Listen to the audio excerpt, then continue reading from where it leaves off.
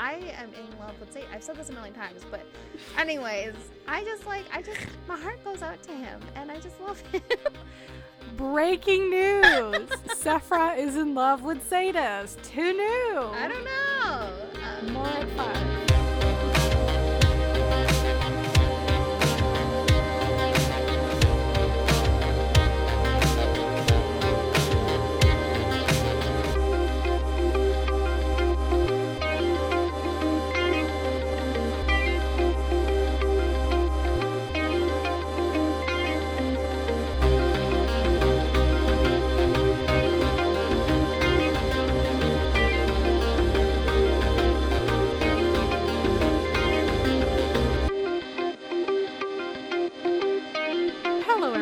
Welcome back to Romancing the Monsters. I'm Em. I'm Seth. This week, I mean, I don't want to say like a long-awaited episode because I don't know if people were really... I feel like it's long-awaited for me because you. I need you guys. Well, I guess as decided, maybe one book was enough for her in this series, but I just need you to get to Zeta's book. The series we're talking about is, yes. Of course, the Black Dagger Brotherhood series by J.R. Ward. We read Dark Lover what feels like a year ago. Turns out it was just September. Really? Yeah. Damn. Which I guess we are in July as we are recording. Yes. So, still it's been a few months. But we're here. We decided to go ahead and give Lover Eternal Book 2 a chance. So Seth and I are gonna dive into all things Rage and Mary. Of course, a little bit of Zetas in there. Mm-hmm. I was living. All right, I'll just set the scene. So, this book is, like you said, it's based, not based, whoa. They're not real people based on. They're real. What are you talking about? The main characters of this book, they are Rage and Mary. So Rage is a BDB warrior, who's like a literal beast. Well, he has a literal beast living inside him who he legit has to fuck the aggression out of him or kill a lot, to exert himself. That's what he has to do. So we start off with him. He's extremely tired of the life he's living, but sees no way, of getting out of it. Because the curse goes on until I think it has 92 more years to go until he is curse free. And then we get introduced to the heroine of the story, and that is Mary Luce. Mary Luce. But she goes by Mary. She's a human girl who is just going through the motions of life. She volunteers at a suicide prevention line. She works as an executive assistant. She's just going through the motions. She keeps getting one of these calls where it's just silent, and she doesn't, she knows someone's there, and everyone's like, oh my gosh, get the cops involved, he could be a psycho stalker, but she feels like it's not. And she's also still, I said, going through the motions, and then she gets a call from her doctor, and then she finds out her cancer is back. So she has leukemia, and I don't think she knows right off the bat that it's back, but she knows something's wrong. No, she knows right off the bat because she's like, they're calling me for my yearly, and that can only mean one thing. Yeah. Or something like that. And she's like, right off the bat, she's like, the cancer's back. I know that. So she ends up losing herself in her work and volunteering, but then is told by her, I guess, volunteer boss, whoever's in charge of the suicide prevention line. He's like, you're here too much. You're here too much, and you're, taking out your personal, worries, you're using this as, your own outlet, and that's not healthy. You make my job as a boss too easy. Go away a little. Live a little, basically, is what he's saying. So, anyway, she gets a call from the silent caller again, and she ends up seeing him because he comes to her house. And she's obviously taken aback, and she has no idea what's going on, but he cannot speak. But Mary knows ASL, so they are able to communicate that way. And so they get to know each other. And then her neighbor Bella, who we don't know yet is a vampire, she talks as well to Mary, and then we know his name is John Matthew. She talks to them, and then she realizes something's up, and then she acts a bit fishy. And cut to the three of them going to the Brotherhood Mansion under the guise of it being a place to learn about martial arts, something that John Mary John Matthew is extremely interested in. Anyways, story really starts off when Mary goes wandering in the mansion, and then she gets cornered by Rage, who's just coming down from turning into his beast like the night before, and one of his side effects is that he can't see anything for about a day or two. But he's instantly like enthralled, entranced by her voice, by Mary's voice and her scent. And he wants her like hella bad. And thus starts their story of him supposedly, you know, getting her to forget everything about the vampires and like the Black Dagger wiping her here. mind. Exactly. After every encounter so that she forgets him, she forgets what they've said to each other, blah, blah, blah, what they've done with each other. Yes. Until he forgets to do it. Exactly. And then it becomes, like, he's so much in her life that he cannot remove himself from her life anymore. Yeah. And yeah, that's where the story goes. So her mother had also some kind of terminal illness as well, and Mary was the one who took care of her during that, and then Mary got cancer. Mary doesn't seem to have a whole lot of people in her life, so she's been kind of doing this. Well, actually, that's not true, because her mom was praying. Okay, wait, I confused stuff in my brain. Her mom, because I was gonna say it wasn't her mom praying for Mary, but no, her mom was praying when she was sick because she didn't want to leave Mary alone in the world. That's what that was. So yeah, so Mary, my understanding is that she's been going through the cancer recovery and stuff. What do we call it? The treatments. Remission. Remission. Remission is when it's no longer active right now in your body. Right. Well, she went through the process of taking care of the cancer, and then remission, and then now it's back, and she's been doing that alone. Exactly. How did you feel about it? I liked it more than the first one. I can say that with confidence right away. Like pretty much right away. Like I started the audiobook because I listened to the audiobook again. And right away I was like, you know what? I am feeling not only this story, but these characters a lot more than I did. Was it Wrath and Beth? Yes. In the first book. Yeah. We actually, Steph and I had to listen to our episode on Dark Lover because it had been a while, and we just wanted to make sure that there wasn't like any unanswered questions or theories floating around that we weren't like addressing in this follow-up episode in case someone is, listening to both and, back to back and wondering. So for the sake of consistency, I listened to that, and what I was saying was that I really wasn't feeling the chemistry, I guess you would say, between Wrath and Beth, and I wasn't feeling them as characters either. So that was a major issue for me in the first book. Yeah. I mean, there were other things like just kind of the way that women were treated, not only in this world, because it is a pretty like archaic world as far as like how they treat their women. Like, it's very old school. Yeah. But also the fact that this is like 20 years old as a novel, and so you can imagine that, if you've been a romance reader for a hot minute, then you know what romance used to be, whereas like as opposed to what we're used to now. Yeah.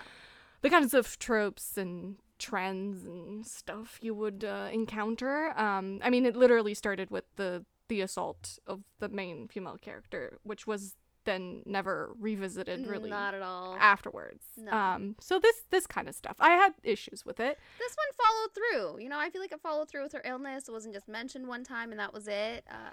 Well, it wasn't. We can talk about the illness. Oh, okay. But no, but just like right away, you feel like maybe because she's an outsider, Mary feels right away like she has a lot more agency and like power within this relationship. Like she's leading more than he's doing a lot of leading too. It's Rage after all. Like alpha males are gonna alpha male. But it just felt like she was more in control than Beth. Beth was kind of just like there, and she was kind of just like, save me, I can't do anything for myself, oh no, I'm being attacked.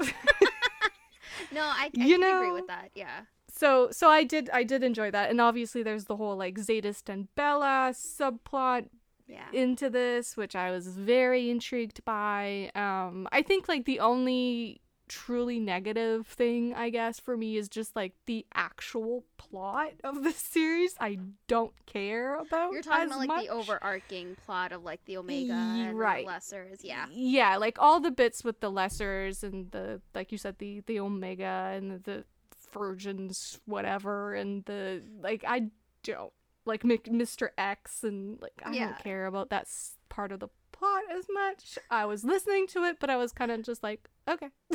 Yeah, no, I started skipping. I didn't follow it. Again, like I feel like that happened to me every time I read this, like would like reread these books. I would honestly just skip it. Even the first time I didn't even pay attention to it. Because I think what's weird about it for me is that I read urban fantasy. I read Patricia Briggs, so that's like those are urban fantasy books with romance to it, obviously.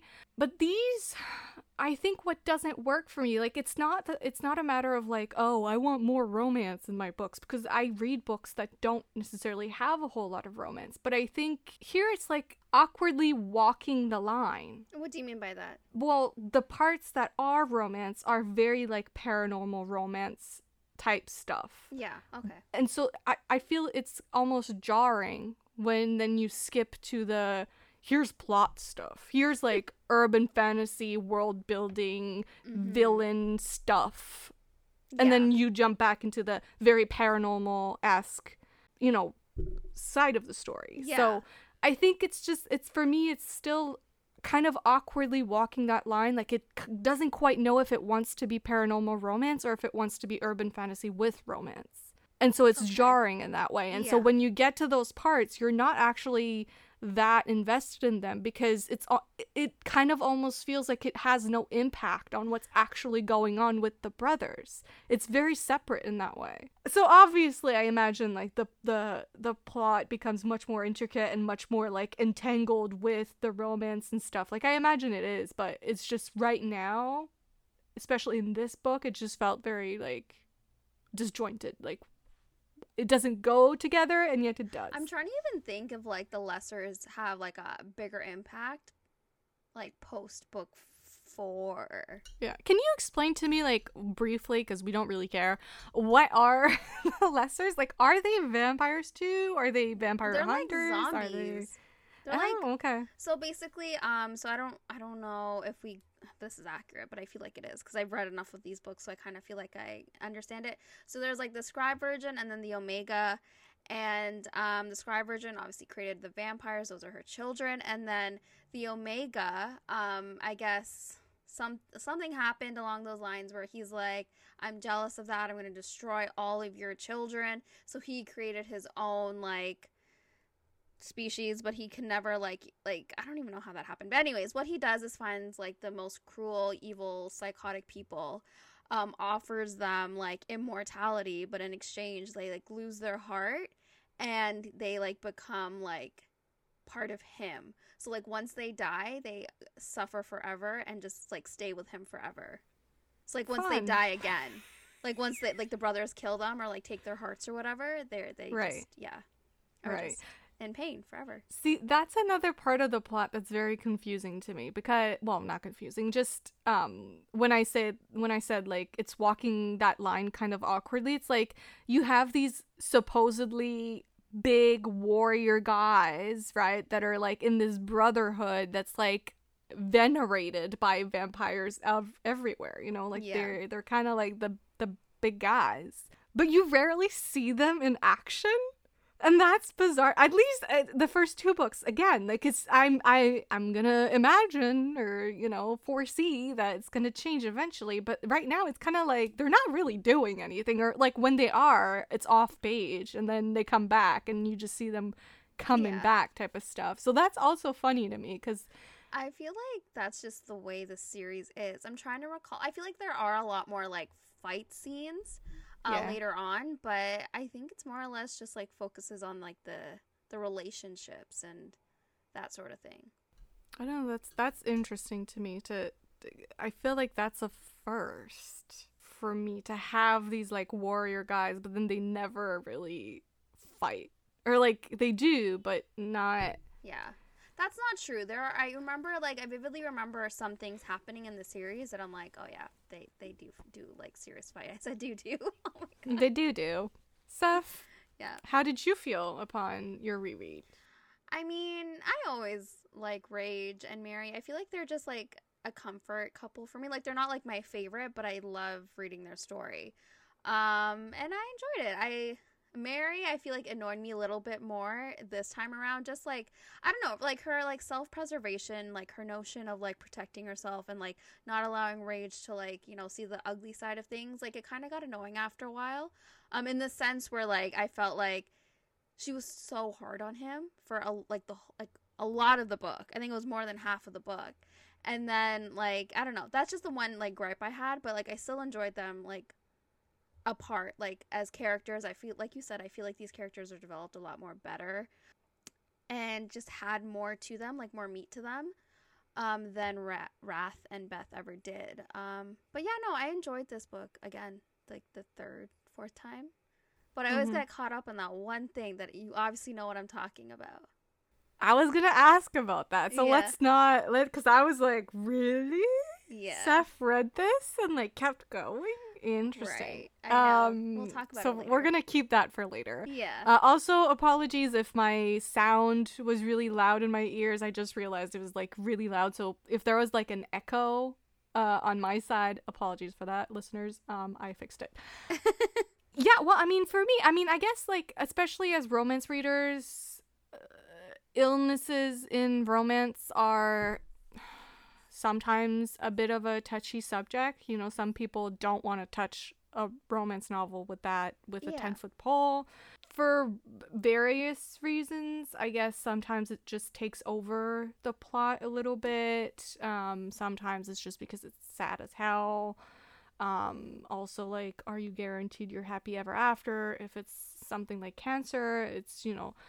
So I understand why some people are just like, that's a hard no, or maybe they have experience with illnesses and they just don't want to read about that. Also, however, the flip side is it's important to have different kinds of representations in books. And so, you know, it is interesting, at least for me personally, it was interesting to have a character that had cancer, you know, like, yeah. It had been a while since I can't remember the last book I read that had a character that was ill. So it's interesting to see like how does that shape that person's view of life, on life, you know, like, and love and intimacy and all the kinds of stuff that comes with it, you know, like when you are someone who is ill and perhaps going, you know, having less energy, or, you know, having a kind of sense of urgency that you and I don't have in our life because we take it for granted that we're going to be here for like 80 years still, you know, when maybe we won't. Yeah. So, no, for sure. Anyways, it was just interesting to me. Like right away because I never reread blurbs, so I don't even know if it says in the blurb that she has cancer. I have no idea, but I didn't know. So when that was kind of said in the book, I was like, oh, interesting. I felt like I liked her more as a result, and I feel like I liked her before I liked him, because she was more interesting. She was more like relatable, I guess. Like for me, he was a little bit harder to like because he was a lot. He was full on. He was you know what I mean? Like it was just, he was intense. He was harder to grasp. Like I felt like I had a better read on who she was as a person than him for a long while. So how did you feel about this book kind of starting with like his frustration with like his curse, and like him like blowing up? I think it was to Butch about like, you think I like sleeping with all these other women like every single day, and then he has like a blow up with Tor, and he tells him that he just wants it all, like a family and kids, and he just wants to settle down with one woman.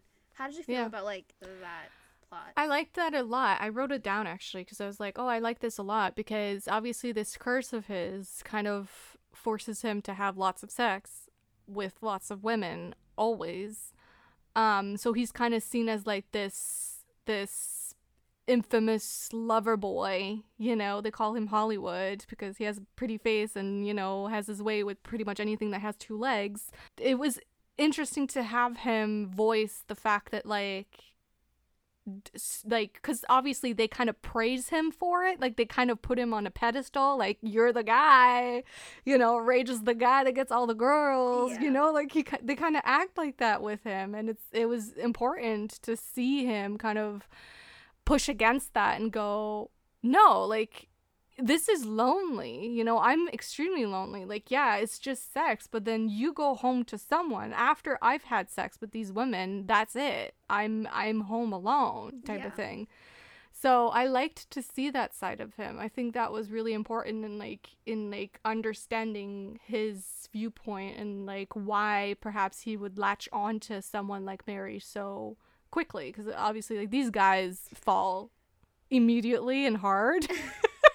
So you see why he's like desperate to have that and desperate to have it with Mary, even if it means to a certain extent that it's not going to be for long. Yeah. You know, because there is the possibility that she will die. Did you feel like I guess these scenes, did it like impact the way you saw Rage? Like, was this like your turning point for him, or how did you end up? It was one of them. I mean, this was still fairly early on in the book, but it was, you know, something that I was like, oh, okay, this is interesting. Mm-hmm. Like this kind of adds layers to an otherwise kind of flat character, in the sense that like it's a character we've seen and read plenty of times before, you know, like he's not particularly new in that sense.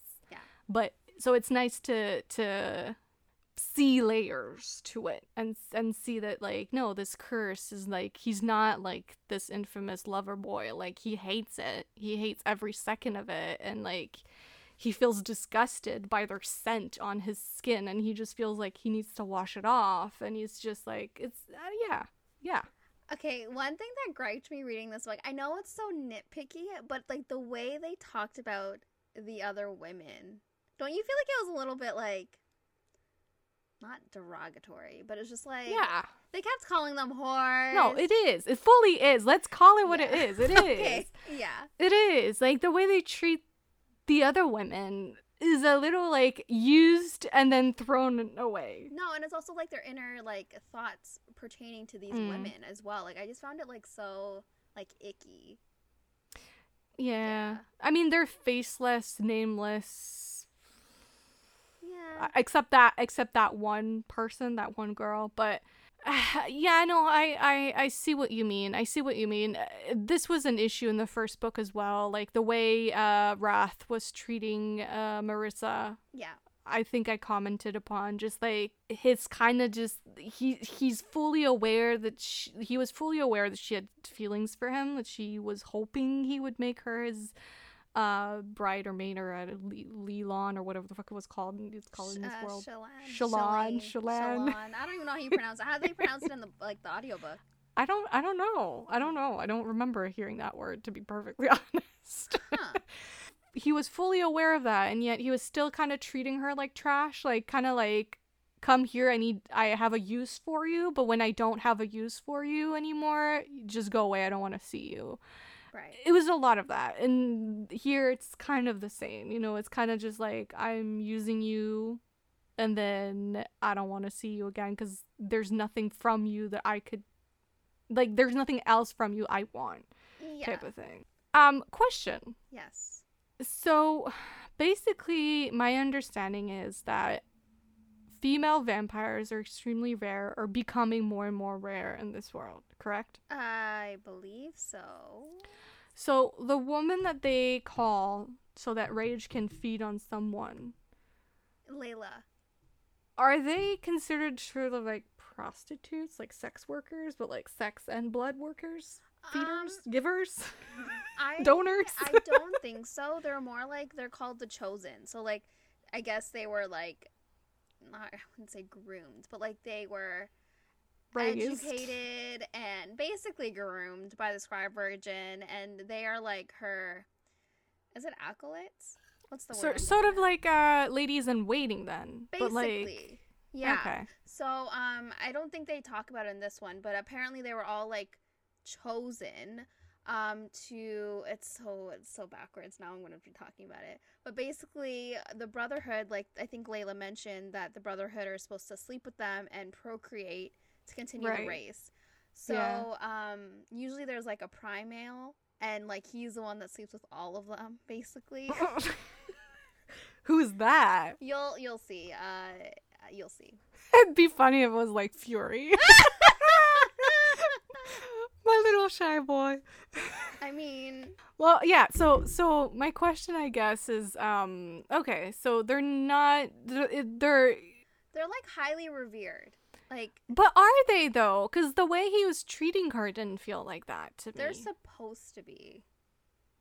But then Layla's a whole other issue. I hate her. I think she's Well, yeah. Yeah. So then I guess another question to that then is how, cuz we've established they're a little backwards in their ways a little. when it comes to women. So my next question I guess is when it comes to someone like Bella, who Right. is a female vampire and therefore quite precious in this world, I imagine. How come she's allowed to just live outside of like, like I would imagine these guys well, not these guys, but just the vampire world to kind of Yeah. like shelter those women, or just like, because they're so backwards that I wouldn't put it past them to kind of just like, I don't know, like just hide their women away in some dark corner of the world. I mean, she talks about it in her own book. Oh. But Well, I'm see, glad I'm having the right questions. you are having the right questions, which is really good. But yeah, if you check the glossary, there is something I think that's called seclusion or something like that. You'll Glossary, my goodness. yeah, the book. Fancy. Oh no, you listened to the audiobook. But yeah, so yeah. Seclusion is basically like the women are in seclusion and the only one who has, I guess, access to letting her out or like seeing people is like the male of the house. So that Like we might said, come into play backwards. in book 3. Okay. Okay, so let's actually dive into Yes. the plot. Funnily enough, the first scene in my notes is not even a Rage and Mary scene. What? It's the first scene where Bella and Zadist. Tell me how you felt.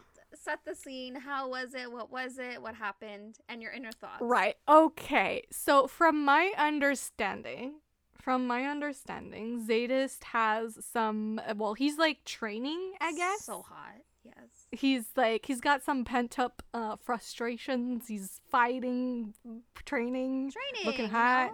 Yeah. Yeah, and Bella. Well, actually, okay. So this is when Mary goes to the Black Dagger Brotherhood compound, house, whatever the fuck, wherever the fuck they live, with John and Bella, because obviously John is like turning into a vampire. And Mary's there because he can't like talk, so someone needs to be able to interpret what he's saying, translate. And Bella accompanies them because why? Because she's the one that called in, and she's a vampire, I guess, female. So she just okay, went I with guess she was just there to visit. them. She went to meet her man, is what happened. Anywho, so I guess first off, we should say that Mary and Rage have that like encounter that you mentioned, that where intense encounter where he holds yeah, against basically the wall. humps her against the wall. And like one of my favorite things, real quickly before we get to Zadist and Bella, is like the whole like obsession with like one's voice. I don't know why it always gets to me. Like Rage, he like tells her to say nothing, and then she ends up just like singing nothing like the whole time. And I'm like, damn, I wish like a man would find my voice hot, but I know it's the most annoying thing ever. Anyways. So he's got her all up against a wall. It is pretty hot. I was a little confused because at first I didn't understand like that because of the curse, like when it ends, he's like, he needs a recovery time Yeah. before he like regains all his senses. So I was very confused as to why he couldn't see her. Anywho, all this to say, that's happening. Cut to Bella, who is like wandering around and stumbles upon this training Zadist looking hot. And Zadist just doesn't have a particular love for women. Not at all. Let's just put it that way. He fucking hates women with reason. And hates reason. like any form of touch, just not Right. Yeah. I mean, he's been traumatized in the past, but yeah. anyways, and I mean, I feel like I'm gonna butcher it, but like, feel free. Well, okay, so Bella, she's like us, okay? She saw Zadist and she was like, hot damn. Let man me is have a scared bite hot. of that one. Mark me down as scared and horny. She was that gif at that time. And because he's like scarred and tatted up, looking rough. And yeah, he's just hot. So anyways, basically she sees him, and as she's walking in, the door slams shut because she didn't obviously hold it. So he turns around, face full of aggression. His mouth, like his top lip, is lifted up because of his scar, and she just like takes him in. And their meeting is not a meet cute at all. It's get on your knees and show me how sorry you are. Cute, I guess. Trying to intimidate her, and right. Fury comes to the rescue. Although Bella, question or not, I don't know if she wanted to be rescued. Right. I mean, from that moment on, she's like, kind of can't stop thinking about that though. I know. She's gonna like kind of want to see where it could have gone though. I know. Can't blame her. Yeah, so that's my first introduction to, well, I mean, not really. We see him in the last book, but honestly, it's been so long that it felt like first introduction for me. How did you feel about like their first scene though? Loved it. Okay. I mean, obviously, like he's obviously being a little mean, but it was sad when he was like, what does she say? She says like, sorry for disturbing you or something like that, like sorry for disrupting you. I think so. I don't remember. I didn't mark the scene down. Because I think it's sorry for disrupting you, and then he's like, well, you can get on your knees and show me how you're sorry for disrupting you, or something like that. I was like, oh, okay, sadist, I see you. I hear you. Oh gosh, we need help. No, yeah, I mean, yeah. It shouldn't be hot, but it is hot. Like there's nothing else to say about it besides it was a hot first meet. You don't reason with crazy. Exactly. You just accept it.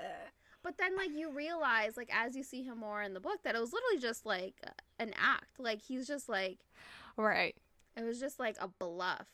That's something that surprised me. Really? Because of how he's described by pretty much everyone on the internet, including you.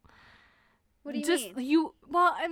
You imagine... I mean... Plus, like, his name, hello, but, like, you imagine this, like, hard-ass, like, meanie, like, I was kind of imagining, like, the Lothair of the series. No, he's not. He is, like... But he's not. broken person that, like, needs to learn to live, and it's just, like, the most beautiful thing ever. I love him. Yeah. So that surprised me a lot, how turns out he's just, like, a softie that's been hurt a lot, and he's hiding behind a facade. He didn't get a chance to really live. Yeah. What do you want to talk about next? Because my next note is literally about their first proper sex scene, so I feel like I'm skipping a lot of shit. Okay, I think let's go back to the beginning in the sense where, like, how did you feel about John Matthew? So, like, you know who he is, kind of.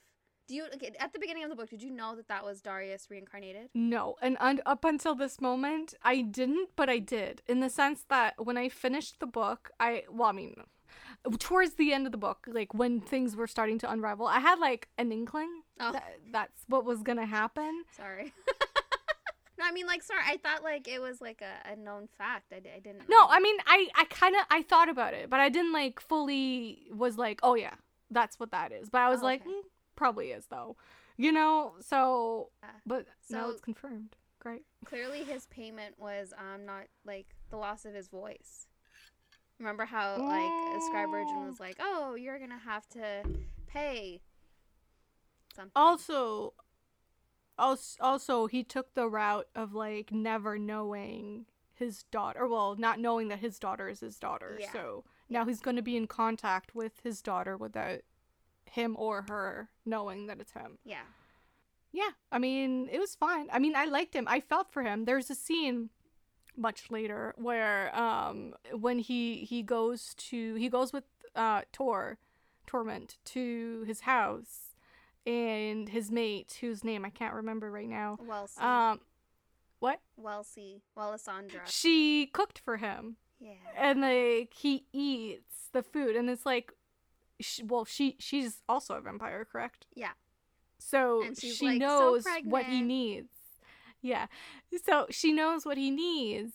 And so she's, like, giving him food that he can eat. And, like, just the fact that he's, like, sitting there feeling so emotional because he feels like understood and taken care of for the first time in his life. Yeah. Like he doesn't need to say what he can eat. It's just there because he's fully with people that understand what he's going through. And I felt that scene. I was like, yeah, I feel that. That scene was so good. And it's like, I love how Wellesley was like, Tor, can you leave us? Bye. And, like, because she knew he needed to, like, he was having, like, a moment, and he needed to, like, let those emotions flow. And, like, I don't know. I loved baby John Matthew. I just think, like, because we get to see him, like, grow in the series. Yeah, I imagine. It's just, like, I don't know. I love seeing his character, and I loved seeing, like, where he starts in this book. And then, like, remembering where he ends up. But also, to add to the conversation of, like, how these men are in this world, like, it's not to say that this book is, this series or world is without complexity in that sense, because you then have characters like Tor, who John Matthew actually comments on, like, because at some point, Tor is talking on the phone with his mate. Like, John Matthew is, like, in his thoughts, he's like, oh, and then he's gonna turn around and, like, you know, do that macho thing that guys do, like, oh, my wife again type of thing, you know, and he does it, you know, and then he goes to his house, and the way that Tor is just, like, completely whipped for his wife, and, like, she's clearly in control, and he's not, like, she's like, go away, and he goes away without, like, blinking, you know, so it's not to say that, like, all the males are like this, and that there's no complexity, and that, like, they're completely incapable of, like, you know, being on equal footing with a female. Like, clearly it's possible, and there are males like Tor in this world. Of course. And I also feel like, I know this is, like, a really dumb thing to say, but I do feel like them, like, finding their woman in a way, like, humanizes them a bit, and, like, like, I guess it teaches them empathy or whatever, but I feel like, yeah, you'll see. I think, actually, no, I can't talk more about Tor. But anyways, that being said, yes, I loved Tor a lot in this book. How did you feel about, or how do you feel just in general about the fact that the whole beginning of Rage and Mary's relationship is kind of based on small moments together that are wiped out of her brain? Without like that her consent? Yeah. What can you say? I didn't like it. I feel like book 1 and 2 do that a lot, but I feel like it's not revisited because maybe, like, the author was like, actually, that's not okay. But I do feel like there were important moments for Mary not to remember, and I think like later on, for sure, like, he releases those memories and she remembers the attack in the park, but, like, I don't know if they ever, like, mentioned her remembering their first meeting in the hallway of the mansion. But I don't know. How did you feel about it? I think what makes it potentially feel worse is that both of those encounters involved intimacy to some degree. In the first one, he's got her all up against the wall, and then in the second one, when they go on that like date to TG, it was at TGI Friday. No, that was the other date. Well, I don't know. At some point, I believe they're in a car, and basically, he's like touching her down there a little. And then no, they kissed in the park too. That was what she forgot. Okay. Yeah. No, but she forgot when he was touching her too. Did he touch her in the car? I don't remember. Yeah, well, yeah, she brings his hand down under her. Damn, I'm pretty girl. sure. Anyways, right. So because it involves moments like that in which she was, well, in the first one when she was against the wall, one could say she didn't have much say in the matter, but the following encounters, the subsequent scenes, she does she's the one asking for it type of thing, which feels wrong saying that. Wow. she's the one she's consenting to it. No, of course. But I think what feels wrong is that then her memories are wiped, but the touch remains in the sense that it happened and he remembers it, but she doesn't. So then what was formerly consenting or consensual no longer feels like it. Yeah. In a way, because it happened. It still happened. She just no longer remembers it. And so I think that's what feels icky about it to me. Let's give Rage the benefit of the doubt a little bit here. It wasn't that he wanted to do it. He actually did not, never wanted to take away her memories. It was an order true. exactly from Tor. So, it's this fucking world again. It's the world, and it's, Tor trying to protect the people and, the Black Dagger Brotherhood and all that stuff. But, through it all, because her bag gets stolen, she gets her memories back of her time with Rage. And at the mansion, I think. And so she's living there now. She has to live there for her protection. So, segueing into when she first goes to live at the mansion with him for that, one night. It's supposed to be, one night or, a couple nights because people are after her, the Lessers. And she has her appointment with the doctor. Yeah. Right. Is that the night where he goes off to fight and fuck because of the beast? I think so, yeah. Okay. So at this point, they haven't had sex yet because anytime he gets any sort of, intimate with Mary, he feels this buzzing, this hum under his skin, and he feels it. He knows his beast is really close to the surface, so he doesn't at all let himself get further than making out with her or detaching himself from any sort of sexual encounter with her. Does he actually have sex with other women that night, or was that a misunderstanding between them where she was thinking that he did, but he thought she was asking about the previous women before he met her? Or does he actually have sex with women that night? He did fuck someone. Okay.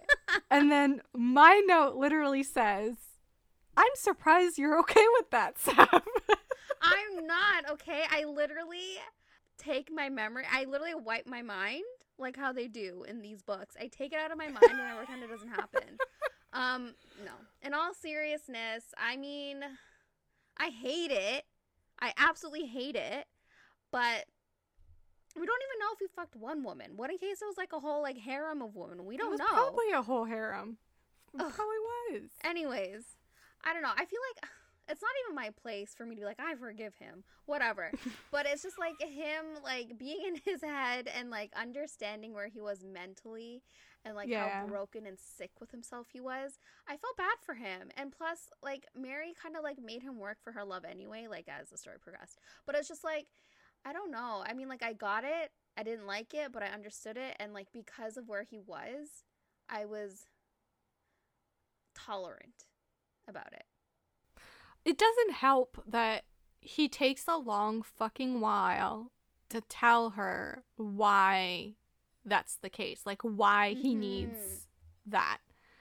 So from Mary's point of view, she's just like, I'm not enough, which is playing directly into her own insecurities about Right. herself. She's like, I'm not enough. He doesn't want me. He's just like going out there to fuck all these women, because she doesn't know that like he doesn't want to. He needs to. Like it's not a desire that he has.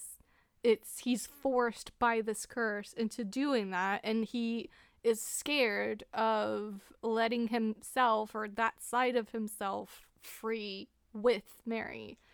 Yeah. That brings me back to like the whole idea of her not even knowing about the curse. How did you feel about that? Like she didn't know about the curse until like a lot later in the book. Yeah, that's a bit of a I'm a bit confused as to why that was necessary. No, I was gonna say like Rage basically says like once she finds out and like she cools down the beast and like the beast is like a cute little puppy with her or whatever. Um, he basically tells her like he didn't tell her because he thought she would literally like run away with disgust and like not want to be with him after. Which I mean, everyone is afraid of the beast. Everyone like thinks he's like But you're literally a vampire. Like, to me, it's like once you've accepted that vampires who you didn't know existed prior to to meeting this man exist, I feel like going just one step further and being like, I actually also shift into this like creature thing, yeah. I'd be like, okay, I think it anything also else? I think it plays into like his own like self-loathing or like his own hatred towards like this curse and like the beast that lives within him. Mm. Like he honestly hates that part of him and he tries not he like suppresses it so much to the point where every I don't know, is it every week? One time a week like this beast comes out because he suppresses it so much. And he Mm. just like hates it. He hates that part of him so much. Do you think he relies on his appearance as like this gorgeous ass man a lot, and that plays into why he doesn't like the beast side of himself? But then also there's again complexity to how he views the beast, because several times he thinks about when the beast won't be there anymore, and he's like, well, I've really grown codependent with this thing. Yeah. Like he's kind of like he's trying to convince himself that he won't miss it, but we kind of understand that he would, just because it's like it's become such a part of his identity and who he is that he kind of can't imagine his life without it now. Yeah, I think he became really codependent on the beast, but I don't think he relied on his like good looks. Like I honestly feel like it was just the way he was born. Like he's just a hot man. Like I don't even I don't know, but I just think it was just he talked about how he got cursed and I don't know. I just feel like that guilt for killing that bird and like, you know, just like the life he led before he got the beast, like it caused him to feel a lot of guilt for sure. And No, yeah, I mean, okay. I mean, sure. I just wonder if like, you know, cuz oftentimes like we, you know, we'll have like characters that consider themselves unattractive for XYZ reason, yeah. you know. Literally Zetas. You know, like you don't have to look very far to find an example of this here. Yeah. Um and oftentimes, you know, their appearance plays a lot into how they interact with people and how they view themselves and etc etc. But the flip side is often quite true as well, of like people that are perceived as, you know, so attractive that it kind of like their whole personality boils down to just that Yeah. in that way as well. So I think there is a part of that for him. You know, he is viewed as like this Hollywood lover boy guy, in part because he is very good looking Yeah. and like attractive and attracting all the women and always has and always will, most likely. So I think it does. I think maybe rely is the wrong word, but just I think it's his facade. It's his wall. Has a complicated relationship with that. Yeah. Perhaps. I think it's his wall in the sense where it's just easier for people to see that and perceive that to be his truth, and for people to be like, oh my gosh, he's so hot. He knows he's hot. He gets all these women. It's just a wall to, he doesn't want to be vulnerable with people. Even his own brothers don't even know the truth about him. And I think it's just easier for people to just think that about him, just think he's shallow surface level, for them to actually know the inner pain and what he actually feels. Mm-hmm. Wait, you never talked about how did you feel about him sleeping with other women? Oh, I didn't mind it. I guess I was just I was actually thinking about you more than me, thinking oh, that's interesting that Seth is okay with that type of thing. That's kind of what I was thinking. I wasn't really caring because they're faceless, nameless in the background. Yeah. Kind of not, to me, it felt more icky, the scene with the Layla woman. Layla, okay. That felt ickier for me because it just felt wrong in a way, just how she's there and she's intruding. In an ideal world, he would be able to feed from Mary, but sadly that's not the case. Right. So the only reason why he can't is it just because it'd be being on a uber effective diet where he would start losing a bunch of weight and just it's not enough type of thing. Be sadist? Yeah. Right.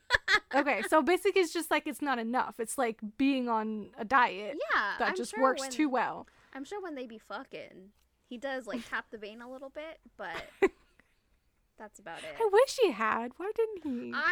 That's one of my gripes, okay? I mean, at least with the first 3, because I've reread all 3 of them now, I'm not that it's a spoiler at all, because I personally a lot. I think I want an overwhelming amount of these scenes. Because I think it's such a great it's not even a trope, but it's just our way of life. The way to live. It's a lifestyle. Yeah, I'm sorry. Well, what do you mean? The blood drinking? Yeah, I just feel I love it. I want to see more of it in our fiction. No, it is a little bizarre that in a vampire book, at no point does he drink her blood. It just... Well, because I feel because she has leukemia. What's the point? Maybe he's well, just... I mean, sure. But if he did drink from her, would she get pleasure from it? I think so. And don't forget, they get another book. Actually, they get 3, to be honest. What? Wait, are they the couple that you have issues with because one of them dies? No. Okay, it's not them. You haven't met them yet. Get 3 books. Okay, wow. So basically, if I remember correctly, they were in the Blood Legacy series as a companion couple. So originally, the Blood Legacy series was supposed to be one of the new recruits and one of the old couples, and that was the way she was going to bridge them. And I don't know if she followed through with that because I stopped reading. But yeah, they were in there. And then they have the book called The Beast as well. Oh, that makes sense. Yeah. Something happens to Rage. Oh, okay. I can go into it. So basically, because he went against direct orders from his king, as well as his, I guess, general, is Tor their general? I don't know. Anyways, he went against direct orders and he didn't wipe Mary's memory. And in fact, he brought her back to live with them because her life's in danger. He had to go through something called a rife. And so basically that was just the Scribe Virgin agreed to it. She'll be present there. It's a punishment for going against his king.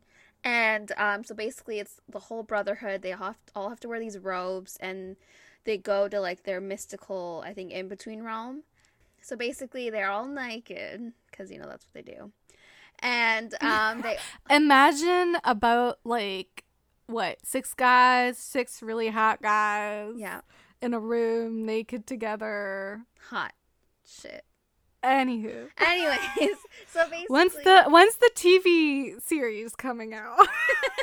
I feel We're gonna need visuals. No, I feel like everyone was like rooting for like a TV series to happen, and then J.R. Ward just like nixed it. She's like, I will never make these into a TV series because no one can live up to them. I mean, I respect that, honestly. Yeah, 'cause I do as Lord well. knows some TV series really Like, who mess could live up up to a Zadis? story. And even Rage. Like, Right. Rage is just like, he's described as like the epitome of like beauty. I don't know. Like, literally, I mean, he's blonde too, so it's like, who are you gonna cast? Chris Hemsworth? With like literally ocean blue eyes. Like, they're like, I don't know. Anyways, he sounds beautiful. Anyways. That being said, so basically Right. the Wraith is happening. The Scribe Virgin comes in her black robe. Anyways, robes come off. It's not nothing sexual. So basically, Tor had to choose the weapon. Unfortunately. Yes, Tor had to choose the weapon that Rage, gets injured by. And they choose like a tri-whip, I believe, and it's like one of their ancient weapons. So each brother, including the king, have to whip Rage.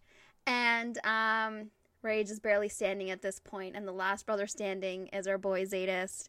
And he does not want to do it. He is backing away. He is like afraid. He's like, I'm not doing it, guys. I can't do it. And like Fury has to literally like talk him into it and say like, you gotta do it, or else Rage is gonna be like standing there and he's not gonna like, the punishment won't finish. So he does it, and my boy starts crying right after, I think. Yeah, and don't they get a lash on their own back when they do it on... Yeah. Did I understand that correctly? Okay, sorry, he wasn't crying, I remember now. So basically, because was he crying? She imagined that. That was in her fan fiction, guys. I imagined it, okay, guys? In my head, he's like this emotional, like, adorable, sweet man. Puppy. So basically, in order, like, I guess in solidarity, all the brothers cut their chest, and like Z's cut so was that's the what that is. deepest. Okay, yeah, right. That's what I was trying to get at. Okay, Yeah. Sure. Yeah. He was crying, sobbing, calling his mom. I think you've been writing fan fiction. Anyways. Oh, I'm so totally going to be exposing my friend Mayanna. So for one of my birthdays, she literally wrote me a fanfic letter. No. It was so beautiful. Because she Wait, got me... was it you and Zadist? Yes. Oh, no. No, and it was great. Like, she got me like a Z Pandora charm, right? I literally have it. And like, people ask, they're like, why do you have a Z? And I'm like, that's my husband. Zadist girl. So my love for Zadist runs deep, and I love that my friend Mayanna, hi Mayanna, literally Hi, Mayanna. fueled and like fed my love. I love it. Right. So what I'm trying to get at is that Rage, after that, he's unwell, for obvious reasons, and he's bedridden, and Mary is taking care of him, and Zadist comes by. Yes. And I love that scene between Mary and Zadist. Rage is kind of like out of it during this. He's sleeping. Yeah. And Mary opens the door and Zadist is there and he's like trying to put on the like, I'm such a meanie. I'm gonna like rape you, so like... Right, like go away. I'm so dangerous. And Mary sees through that. Well, does she? I don't know, but she's kind of just choosing to be kind of fearless about it. Like she's like, I ain't scared of you. Yeah. And she can tell that he wasn't just there he wasn't at the door to like threaten her. Obviously he came because he wanted to see his brother and make sure that he was okay. Right. And she's like trying to come up with like a reason why she could like let him have his moment with his brother. And she's like, oh, I'll just go take a shower. But he's being such an asshole that she's like, I was trying to give you a moment here. Yeah. But you're really ruining it. Yeah. So anyway, I really liked that little moment between them, and then Zadist does go see his brother and he sings to him. And he's literally like trying so hard not to touch him and like bending over and like just hovering over, and I'm like, Zadist. Right. It's funny because I really wasn't picturing Zadist as like this like borderline like lanky guy. Like he's very unfed. Like, I was kind of imagining him as, like, this big, scary, muscly guy, but, like, turns out he's, like, severely unfed and, like, kind of bony looking almost. Well, like, he's just giving himself, like, the bare necessities. He wants to feel the pang of hunger. He, like, wants to just, you know, barely. He was, like, existing at this point. But you mentioned that scene with, like, Mary and Zadis, and I just, like, I absolutely loved it in the sense where, like, it was just so telling. Like, we get someone like Mary, who, you know, really should be scared of Z, and she is. She's totally scared of Z.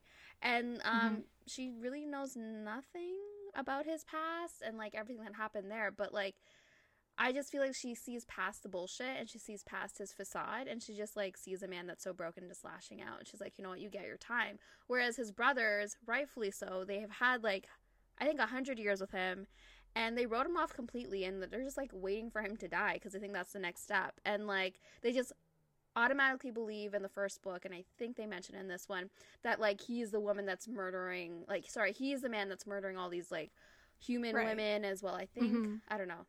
Anyway, so they just believe that it's them. And then in this book, you find out it's actually the Lesters doing it to, like, pull out the Brotherhood. Yeah. And, well, they literally say he's not broken, he's ruined. Yeah. Like, there's no like, you can save someone who's broken, but with Zadis, we're just waiting for him to die. Yeah. Like, they literally say that. Yeah. I think this is, like, an interesting part where maybe I'm, like, over analyzing this, but I feel like this is an instance where you see the difference between someone who is immortal and someone like Mary who is literally faced with her own death. Like, the very real possibility and incoming death. Because that creates in her, I think, a fearlessness. Like, she's kind of like, I ain't got nothing to lose. Yeah. Like, I understand my own mortality to an extent, and, like, I'm just gonna take life by the balls. And people like Zadist, I think it's just, she's kind of freed of her own prejudices and her own, like, that type of stuff, because there's no more room for that in her life. You know, there's literally, time is running out. You know, why be petty? Why be scared? Why be all these things that we deal with every single day? Because she's like, I ain't got no time for that anymore. Yeah.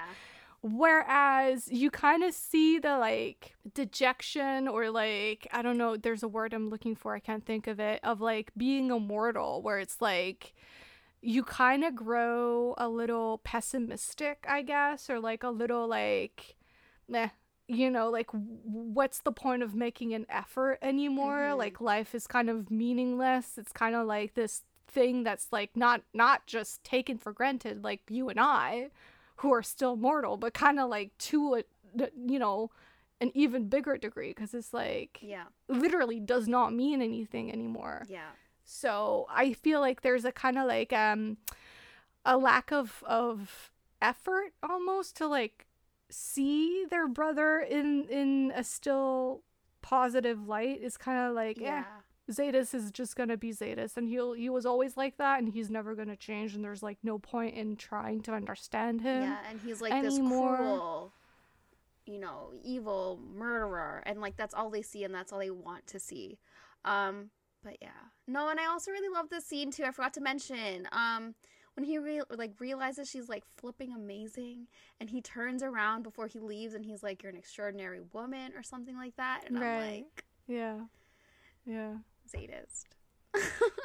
Yeah, he really surprised me, honestly. I don't know what I was expecting, but it definitely wasn't that. Are they good surprises, or you're like, I kind of wish he went no this way? Good. Okay. Yeah, good. It's just different. Yeah, right. Like, the opposite of, like, a Lothair type character wouldn't have been any less good. It's just, like, it's different. Yeah, and I actually like that it's different, because I went in expecting one thing, and I was like, oh no, actually he's this completely different kind of character that I wasn't anticipating in the series, and I'm glad he's here, you know? Okay, that's good. And I especially like his physique. Like, I especially like that he's, for once, not just, like, this broken dude, but he's like kind of like a little like skinny, a little like he needs to be fed. Yeah. You know? Yeah. Eat from the source, you know? I can't wait till you get to the third book and like you find out basically what his favorite meal is. I mean, Is it pussy? maybe. Speaking of, How do you segue into anything with that? well, someone who does get fed. Where I'm trying to go is Mary gives Rage head. Yes. I'm trying to segue here. We've made it.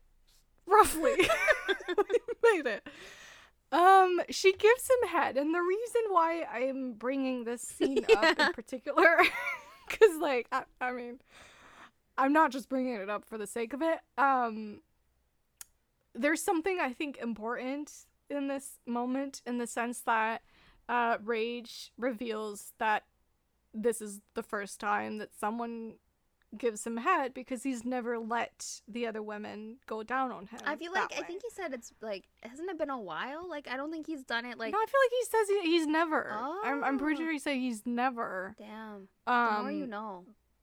So, and I thought that was really interesting, because it's almost like he didn't want to use the other women in that way, or almost it could go one of two ways. Like, either for him this is like him trying to make himself comfortable in that, like, sort of into like embodying this like lover boy dude who's like fully aware that women are kind of using him for their own like pleasure. It's kind of like, ooh, I fucked Rage, you know, like, Yeah. it's kind of like a thing, Yeah. you know?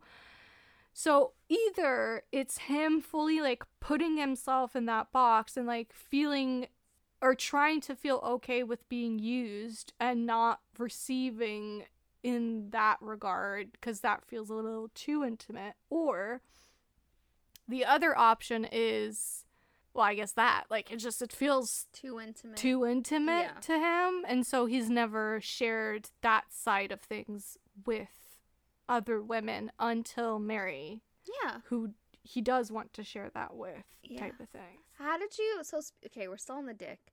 How did you feel about their sex scenes? Like from their first one. So the first one I think happens when he comes home after sleeping with the other woman.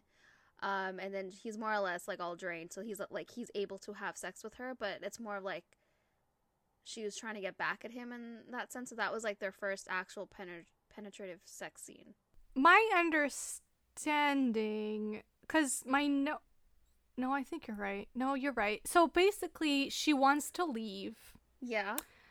She wants to leave.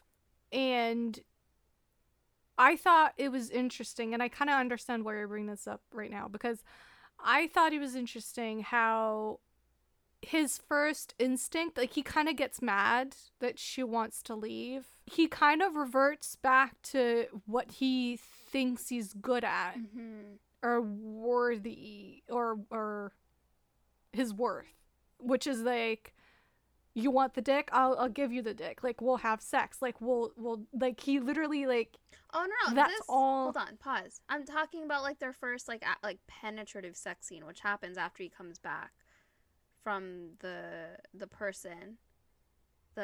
We know when he went to the club and he slept with that woman, and then he comes back and then he's all like, oh my gosh, and he washes his skin, and like, you know, he showers, and then she's like, oh my gosh, I can't believe you did that, I hate it. And then he's like, use me, like, just use me, like, I'm here for you to use. And then he like literally just like, well, it goes hand in hand. Like, it's just this both of those instances are about him like throwing himself at her, like, use me.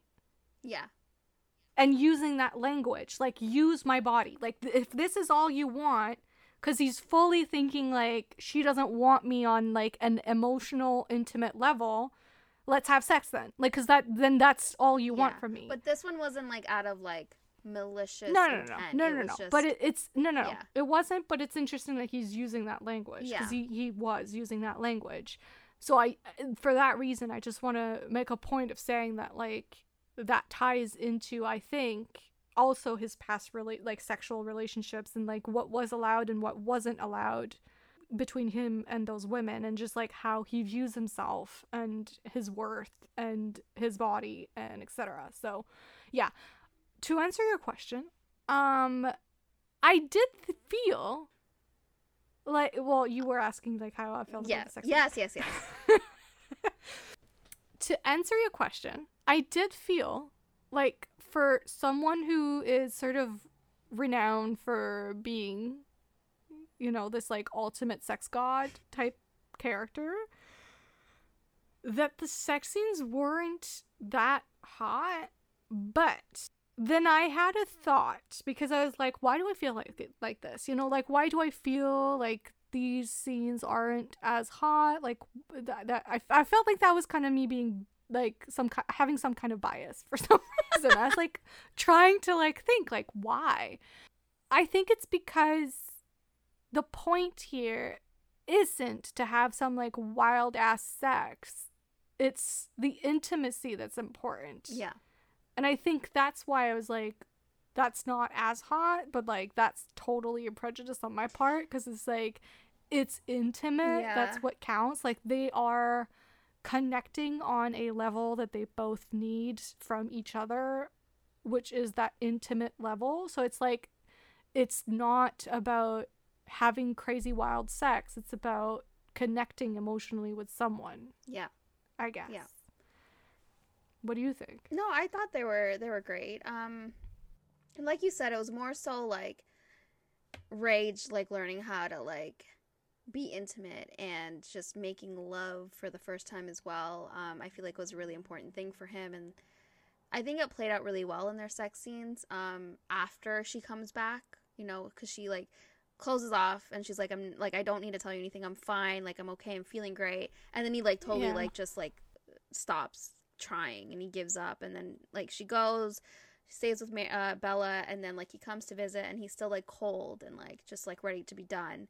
And that sort of thing. And then when she decides to tell him, like, I'm not okay, like, I need to lean on you, like, it's not gonna be a pretty next few months, but like, I need you. Then their sex scenes were more like they were hella intimate. And they were just like, I don't know, I found they were well done. I will give points for some face sitting, and then I will deduct points for some beast sex that was awfully undescriptive and unwild. I was like, you know what? I'm cool with like intimate, soft sex. Well, I mean, he's not soft, but like, you know what I mean. Yeah.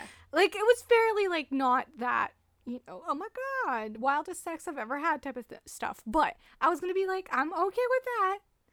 If the sex scene where she's actually having sex with his beast rather than him, well, him, like, the beast is the one that's like aware. Yeah. I was gonna be like, come on, and that was the time to serve me some wild ass shit, please. I'm sorry, the beast seems so hot, and like, I also like, the chains were involved, great, and I love when he's like, yeah, come like sit on my face, and like, right. It got intense. But I just like you said, I wish there were more beast sex scenes, and I don't remember at all if they were in later books, but I feel like the beast brings the intensity that like Rage was lacking with Mary, which is fine. Right? Yeah, exactly. How did you feel about them going to Vicious and him knowing everything and all things? Girl, the only thing I could think about during that whole scene was the fact that my man Rage was like buck ass naked in his room while Vicious and was it Butch? Yeah. Vicious and Butch were in the room with him, tying him up with some chains to the bed. And then knowing full well what's gonna go down, and them waiting outside, and then Mary, and then them waiting outside the whole time. That's like, I was reading, I was like, this is all I can think about. I can only think about the fact that everyone knows what's going on. Like, everyone is aware. so awkward. I mean, I feel like these men, like, they're so comfortable being naked with each other. I mean, it's just second nature for them, I feel like, at this point. I know, but I was just like, okay, yeah, it was a bit weird. icky, but I just need to know, like, did you have any thoughts about, like, V? Like, clearly, like, they're hinting he has a heavy Right. BDSM Yeah, side. yeah.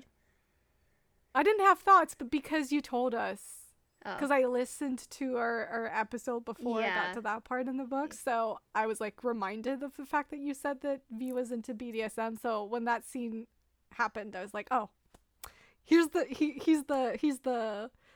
chain guy that you go to. Yeah, he's the ropes and the chains Yeah, connoisseur. Yeah. How did you feel? I feel like this is a therapy session. All we're saying is, how did you feel? How do you feel? Tell me about your thoughts. Well, actually, I do want to mention, I thought it was, how many times have I said the word interesting this whole episode? Intriguing. Use another word. I'm kidding. Intriguing. Good word. Okay. I thought it was intriguing that during that sex scene with the beast, at first, they start kissing and Mary kind of can't get turned on because she's by afraid. The kiss alone. Well, yeah, but I liked that. Yeah. I liked that, like, it wasn't like instantaneous, like, I'm so turned on. Yeah. You know, it was like they're kissing and it's not working, and then he's like, give me a boob, and she feeds him a boob, and then that kind of helps get things going, and then she face sits, and that gets things going for real. Yeah. But I liked that it took time. It wasn't like instantaneously she was like, oh, I'm so turned on by this. Yeah, I mean, it makes sense. Like, in her mind, like, all she knows is like what Rage told her about this beast, and like, in a way, it's kind of like a whole different person for her.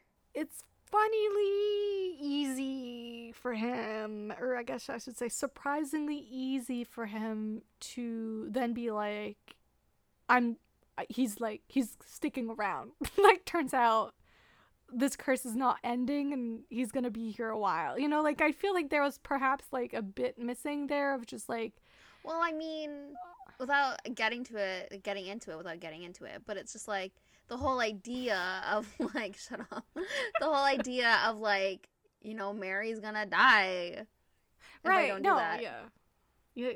Yeah, he's way, like, it's like pros and cons type of stuff. He's like, Mary lives, or and I stay with my beast forever, or the curse stays but Mary dies. Yeah. And I guess like that it's kind of like an eye-opener type of situation. Yeah. But I just thought it was still like a little, like, he was fully like, well, you're just gonna have to love both of us. And Mary was like, okay. Yeah. I kind of like him anyway. Yeah, no, I mean, I love him, love the beast. But I think it's all like the whole like metaphor of like loving all parts of yourself and even the parts you Sure. hate. And in the end, he learned to love all sides of him, all parts of him. So what you're saying here, Saf, is that the beast, the monster of the story, is in fact embodied literally in the book. There you go. That's what I kind of thought. And also, like, we already talked about, like, not, like, Rage not being seen more as a fuckboy. No, I'm just making sure I've not. Oh, we didn't even talk about the climax. Which one? And we didn't talk That about. was the fakest laugh ever. Seth. Damn. It was like my laugh at, like, your pun, you know, like the ha ha ha. No, that wasn't a laugh. That was like, I feel bad for you. You know, like those videos where, like, they say laugh, like, fake laugh until you real laugh? I feel like that was me just. Anyway. What climax? What? The whole, like, you know, Butch goes with Mary to the hospital, and she finds out that the cancer is, like, progressing, and they're like, no treatments. And then she actually ends up staying there. No, she doesn't go with Butch. She goes with Rage. And then Butch ends up staying with her during that time, and then she's basically, like, gonna die soon. And then, you know, Rage basically, like, cries and begs the Scribe Virgin to save her life. And then there's a price. And the price is he would never be able to see Mary again. If he does, Mary will die instantly. And he obviously takes that without really, like, allowing her to consent to that. But, like, whatever. That's like, whatever. Right. Okay. First off, I do want to mention that I really liked the very small moment where her appointment is during the day and he has her change it for like later because I guess it's like probably winter time or something, and so the sun sets earlier, and he's like the kind of like desperate way that he delivers that, and it was done quite well in the audiobook, like just like the kind of vulnerability in his voice that of the voice actor, like how he was saying those lines where he's like, I need you to change the time of this appointment because I need to be there when you hear this. But The Cure. Okay, let's get into it. So, like, I mean, up until that point, he agrees to it, and then he believes that Mary is not dead to him, but he'll never see her again. So he literally goes into mourning, and the brothers all, like, you know, mourn with him, which I thought was a good scene. But anyways, you know, at the end of the book, Mary makes her way back to the mansion, and Rage is, of course, like, you know, he's in mourning, so he's like, I think he was like kneeling on diamonds, and his knees are all bloody, and like he's just a wreck. And they are allowed to be together. The Sky Virgin visits them again because she finds out that Mary is no longer able to have her own kids biologically. It's just not in the cards for her because of all the treatments and the medication that she went through for her cancer and all of that. So a life for a life, in the sense where her own ability to create children, create life, is taken from her. So that was enough payment in terms of the Scribe Virgin. So they are allowed to be together because of that. Listen, I don't hate it. I don't even dislike it. Yeah. I guess I'm just like about it, but like describe, because I feel like it's an easy out, kind of, you know. And I will say I'm extremely biased currently, like right now, because I'm reading a lot of Dan May books, in which in this kind of situation, it would have ended like without an easy cure, where it's like, oh, never mind, you gave your childbearing abilities away. Well, you didn't give it, it was taken from you by medication. But you know what I mean? Like, it's just, I guess I'm just so currently used to like the pain and suffering, and then like that kind of storyline, that it felt easy. But I don't know that if I wasn't reading what I'm currently reading and like wrapped up in those kinds of emotions and storylines, that like I would have felt like it was that easy. I don't know. I mean, okay, so I personally thought it was fine, but for me, the thing that I had an issue with was like the emphasis and like the emotions from the Scribe Virgin put on the like the idea of not being able to carry your own children, was like kind of like there are other options, right? Like Mary even says at the end, like, you know, adoption's still on the table, like we can adopt whatever, like that's fine with me. And Rage is all for it. So I like that, you know, they're not so focused. Even Mary, when she finds out that was the reason why her and Rage could be together, she's like, oh yeah, I knew that, but I didn't say anything because it's not really like what I'm thinking about at this time. I liked that. As it being an easy fix, I mean, yeah. It's just like, it's whatever. Well, because it's not a sacrifice, in the sense that a sacrifice to me is something that is given up with awareness and done with like, do you know what I mean? Like, no, it's kind of like she lost her fertility because she was undergoing treatments that were harsh on her body. Mm-hmm.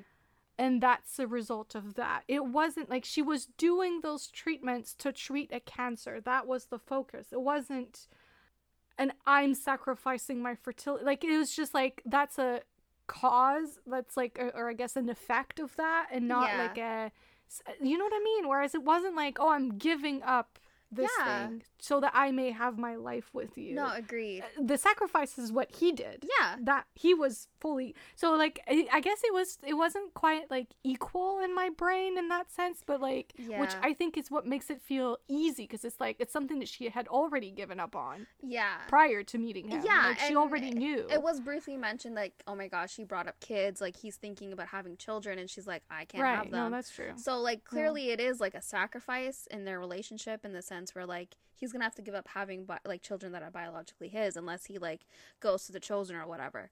But I think it was more so seen as like, I guess, more of a sacrifice in terms of like the scribe virgin, because she carried her own children and like she like birthed these amazing beings. And so in that sense she saw that as a huge sacrifice, whereas Mary, it's a difference in perspective, I would say. Like she's like lived without like with this idea of not having her own children for about like 1 or 2 years, so like she's like made her peace with that. But like I understand you saying that it wasn't like a conscious sacrifice, like it wasn't something that like she chose to give up to be with Rage. Right. It's kind of like, I mean, I'm gonna make a really poor example here, but it's kind of like you learn that you're intolerant to sugar, so you have to stop eating chocolate. Yeah. And then 15 years later, someone's like, well, I'm gonna give you this because turns out you gave up chocolate. It's like, but I had already given up chocolate. You know what I Yeah. mean? Like, it was like, because I couldn't eat sugar. Like, it doesn't, anyways. I mean, it's like the it's- whole like don't look, was it a gift horse in the mouth or whatever, something like that. Right, no, sure. I mean, at this Yeah. point, like, they're just happy to be together. And the scribe virgin, like, one thing I really liked about that scene where Rage is, like, bawling his eyes out, crying and pleading the scribe virgin to save Mary, was that you saw this side of her, whereas, like, the whole time I was like, oh my gosh, this bitch, she hates him. And he rightfully believes that she hates him, too. And, like, I think it's done well in the sense where, she's there and she's like, she feels the pain of Rage, and she's like, you know what, there has to be a balance. I don't like what I'm doing and I feel bad, but like there has to be a balance, and like, you know, a price has to be paid. And it's just like he made Mary his whole life, and like I feel like that's established early on. So like, yeah, it just like I felt bad for her in that sense. Not felt bad, but I empathized a bit. Yeah, and at the end of the day, it serves the plot and it gives you a happy ever after, which is literally, you have to. Them's are the rules of romance. So, yeah, I'm not mad. Like I said, it's not, I don't dislike it. I don't hate it. I'm just like, like, it was giving me the angst, but then the solution kind of took that away in a way. That's understandable. So, anyways. But we didn't talk about when you said climax, I thought you were going to talk about the Bella No, stuff. I mean, that's climax of Rage and Mary's story. But now let's get into the whole Bella and Zadist at the party. Right. So Bella goes to the party, fully intending for one reason and one reason only. to find Zadist and, you know, see where things could go. Yeah. She finds him. Well, I mean, first of all, she finds his brother. Well, Fury finds... Okay, so Mary, like, fills Fury's head with, like, you know, Bella's a female of worth. Like, she's great. You guys should, like, you know, explore things. And then Rage is like, you know, he's, like, celibate. But she's like, it's okay. Like, it'll work. And then, like, he's kind of, like, going down to this party with this, like, mentality. Like, oh, maybe I should just... Like, Bella's beautiful. So he goes and talks to her, and then she only has eyes for one brother, and one brother alone, and that's Zadist. And she literally went there to see him. Right. And she looking for keeps him. looking at Zadist, and Fury keeps looking at her. And then when she goes to see Zadist, or he finds her, I can't remember, he's like, he keeps looking at you, blah, Yeah. blah, blah, like, go ahead. Why are or you wasting time whatnot. with me? Right. Right. I feel like I'm not going to do their moments justice, and I fear your wrath if I don't, so I'm going to let you explain. So basically, it's the whole, like, they're at the party, they're in a public setting, and she, like, finds a way back to Fury, or, like, I guess Fury hovers around her, he's always there. He basically is like, my brother, like you said, he's fully said that he's not broken. He's like ruined. And we're just like, what is it? What was it saying again? Like, all we're waiting for is like For him to for the die. funeral, or basically, yeah. And then like Bella's like, she like kind of backs away from Fury because she's like, what is like this twisted up like mentality? And she's like, okay, cool, but bye. And then she she sees she sees Zadis like leave the room because I guess he's over the party. So she follows him upstairs, as one does when she sees a hot man, and she follows him until she makes it to his bedroom. And she feels like the gust of cold air coming from his room. She sees like a pallet of like a blanket or two on the ground with like a skull, and she's yanked into the room. And doors closed, and like Zadis. What was he gonna do? Like sacrifice someone? Like what was he doing with the skull? Yeah, it looked like he was like doing some, I don't know, some sorcery of sorts. You'll see. Anyways, so he is like, why are you in my room? Like, what's going on? And like, he literally tries to scare her. And we know she's intrigued by him, right off the bat. And he is like, you want to be fucked? Fine, we'll fuck. And he like literally pushes her against the doors, really rough with her, but she's like, she's feeling it. Wait, he starts off grabbing her boobs though, Yeah. and then they talk some more, and then she says like the wrong thing again, like that kind of ticks him off. Yeah. And then that's when he like flips her around. Yeah. And like you hear the rip of her panty. Yeah. And he pushes against her, his member. She can feel him against her entrance, and that's when he kind of like freezes. He freezes and runs away when his hand like goes down. And he grabs her, and he feels that she's wet. Like she's wet. Yeah, right. You're right. Yeah. And then that's when he freezes and he pulls back and he's like, "Get the fuck out! Like just go." Yeah. And then he runs to the bathroom and he vomits. Yeah. And he wraps his shirt around his hand. Because he's trying to cover the scent. Yeah. But not before, like, he didn't send her out before telling her that, like, you make me sick. And, right. So, like, yeah, he's there vomiting on, like, in the washroom. He's, like, literally, like, shaking. You can tell he's suffering from, like, some severe PTSD. And, like, her being wet was, like, a trigger for him. And he, like, mentions it in his, like, inner monologue. It was, like, his mistress was always wet because she liked seeing him unable to fight back. And, like, that was just what he associated with, like... But then he also says it's been hundreds of years since he's had a female that was wet. Like, since he's gotten a female wet. Well, yeah, because it was his mistress. He's never had, like, an actual, like, willing female. Like, he's had, like, the women he's paid for. I mean, they're not wet. Right, but they don't get wet. That's what he was saying. Like, they don't get wet. The last female he had was unconsensual, and that was his mistress. So that's why it was like a trigger for him, because, like, he's never felt someone that was attracted to him before, and he just doesn't know why she would feel that, and what was going on, and like then he thinks that he's just a thrill for her, like, walking on the dark side or whatever. And anyways, Bella follows him back to his room. She sees him in the washroom and she's like, so you weren't lying, like I actually make you sick. Literally sick. Ouch. And And he's still like coming down from like that, that I guess PTSD attack. Is that what you say? Yeah, sure. Yeah. And she tries to, like, I guess find out, because she realizes at this point that there's something more to it. It's not that, like, he just is the way he is because he wants to be. There's clearly, like, something that's happened to him in his past. She tries to reach out and touch him, and he gets up and literally, like, finds himself in a corner. He's scrambling away.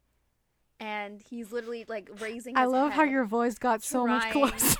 because my heart breaks, and he's trying to like go into the wall to escape her touch, and he's begging her to not touch him. Oh my gosh. Anyways, he makes her promise to never see him again. Like, don't come find him. Yeah.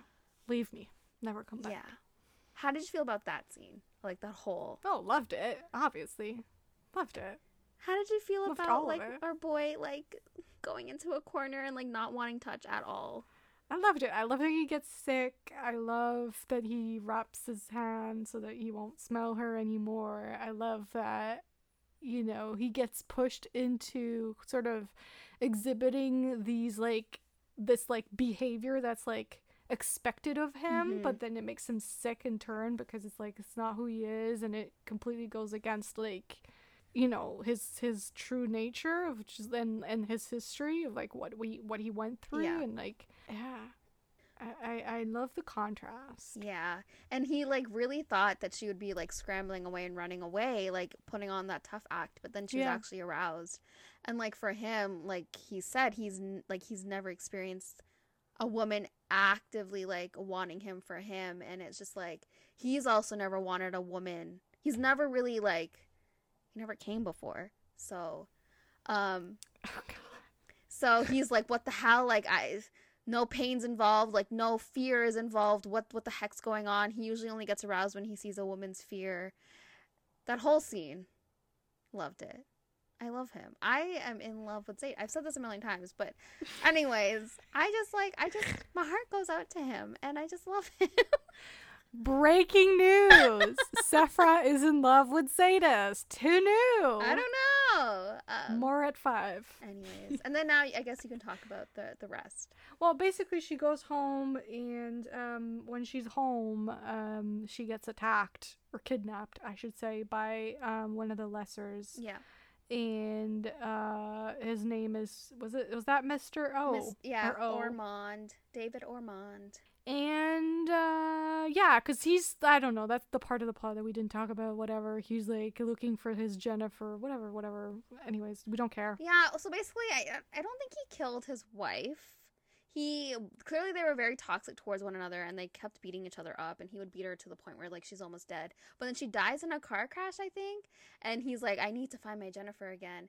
And then as he's there trying to like find Mary, he sees like Bella, because Bella is like, oh, the light's on at Mary, so that means V is probably there.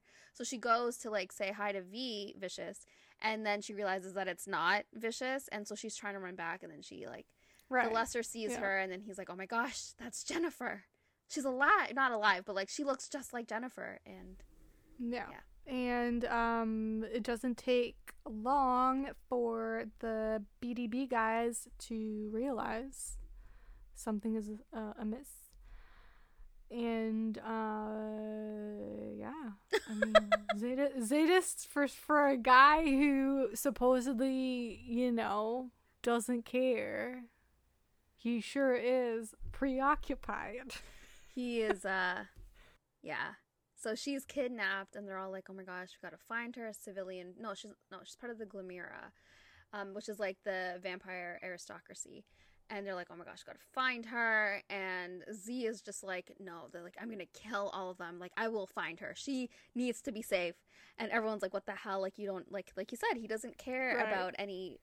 Don't you hate women? Yeah. And then, like, even Fairy is like, no, I need to find her because, like, you know, I feel I feel like this little thing. Yeah, Fury pitter-pattering boy, I don't in my know about chest. And then everyone's like, anyways. So the book ends basically with Z going there basically every night. Or it's only been like a night or two, I think. And like Butch is also there, and then they both make this pact to whatever happens, we will find her and we will destroy the lesser that kidnapped her, no matter the cost. And yeah, that's where that one ends. Right, because Butch has like history with like women going missing because of his sister and stuff, so right. And that's kind of where it ends, really. Why the heck I is this think episode we've so long? huh? So why the heck is this episode so long? I don't know. I really didn't think so. I really thought we'd be here for like an hour and that'd be it. Yeah, so briefly, what is the monster of the story? Right. You So think? like we talked about, it was like the whole beast and like the whole metaphor of loving all sides of yourself, including like I feel like that was something that Mary felt as well. But for Rage, I also saw like him not being seen more than a fuckboy, and like that kind of really bugged him. Like the constant ribbing from his brothers, and also like I said, the fear of his beast. For Mary, I felt like her monster was like fear of rejection, and she kept pushing Rage away and trying to keep what they had light because she didn't want to show him like the ugly sides of her, and she just like for the life of her, she couldn't figure out why he was so intrigued and attracted to her, because of like the toll cancer took on her body. Like she has scars everywhere, and yeah, she like feared that he'd leave her when the going got tough, and that kind of like pushed the relationship back a lot and like put them in a standstill. But yeah, it backfired, and like it made him like not want to be around her at that point. And he stopped fighting for them. But that was what I thought the monsters were. That was exactly what I had, so I'm not gonna add anything to that. Yeah. Well said. Thanks. Shockingly 2 hours in. Right. All right. I wasn't done. So I think. Oh, you're not I was done. gonna ask you what were your thoughts about. We didn't talk about Butch at all. How do you feel about him? Do you feel anything about him? He wasn't really. No, I wasn't thinking about great. him at all. Not great. Sorry. I mean, sorry for the Butch lovers out there. I'm so sorry. God, the We Hate Butch agenda continues. Anyways, I was also going to ask you, what stories are you most excited for or intrigued by? Mine is Z, because we know you're excited about him. Are you intrigued by like any of the name drops or like just any character in general? I'm intrigued by V. Mm-hmm. I'm intrigued by Fury just because I want to know what the fuck his deal is. Like, what is this celibacy thing about? Why? And yeah, that's it, really. I would have liked like a little novella about Tor. Like, I would have liked to know how he got with his miss. But yeah. What is that? Nothing. You'll. Am I saying the wrong things? No. I mean, that's. I don't want to spoil anything because you gotta read. You gotta read. Keep reading. God. I did think it was funny though that because you asked about Butch. I did think it was funny that they were such a presence in the first book, Butch and Marissa, like that whole storyline, and then here it's like absent. I know. No, I mean it's not for like the lack Marissa of, who? It's not for the lack of trying on his part. He like is dressing to the nines, and he's like, I'm gonna go call on Marissa and see if she wants to see me, but then he gets rejected time and time again. Oh shoot, I just touched this. And so, yeah, it's not for the lack of trying. Sure. I mean, no, I think it's funny that J.R. Ward is kind of like, I don't know. Because I feel like it was the whole, like, shit, I only have 3 books. I need to make sure these 3 books count type thing. Right. Yeah, but obviously, like, what I'm most looking forward to and, like, really the only one I'm, like, really looking forward to is Zadist, so. Speaking of, we will be continuing with book 3 as well. Lover Awakened, right? That's the title. Yep. Seth has already read it. I need to listen to it, so one can assume that it shouldn't take as long between this episode and the episode on book 3 this time around. Hopefully, unless the world ends in the meantime. But, so you have that to look forward to. We're not making promises for, like, past that, but, book 3 for sure. You can expect us to talk about. I personally feel like you need to get at least to Vicious's book, and that's book 5. But it means we're gonna have to suffer through Butch and Marissa. But do we though? You have to. Because a lot of these, like, character grows a bit in book 4. Like, a lot of his character growth happens. I love that after book 1 I was like, oh, I'm interested in Butch and Marissa, and now I'm like, do I have to? Do I have to? Anyways, So I think this is it for this episode. Before we, no, it's not. and I just want to know, do you want to rank these characters or? No, it doesn't feel right. S is not here. Okay. All right, so I think this will be it for this episode. Sorry, it ended up being quite long. We did not expect that. Right. So hopefully you enjoyed it nonetheless. If you have thoughts that you would like to share with us about the series, these characters, anything we said, you can always find us online. We are on Instagram at Romancing the Monsters Podcast, also on Twitter at the RTM Pod. If you want to email us, our email is romancingthemonsterspodcast@gmail.com. And we are also on YouTube if you prefer that format or you like captions or whatever. Just search for the name of our podcast and you should be able to find us over there. My voice is so shot, it hurts. Dead ass painful. Anyway, and if you're looking for me specifically, I'm on both Twitter and Instagram at Foes and Lovers. And you can find me, Seth, on both Instagram and Twitter at Pros with Woes. And also, please feel free to leave a rating or review on most of the podcast platforms. That is a lie, but wherever you can leave a review, do so. How is that a lie? Because it's literally just Apple Podcasts, I think. And Google, right? Something like that. Anyways, sorry. False advertising. If you're listening on a podcast platform where you can leave a review, feel free to do so. Alright. See ya. I don't want to say next week because our upload schedule is a little funky right now, but see you next episode, whenever that is. Bye!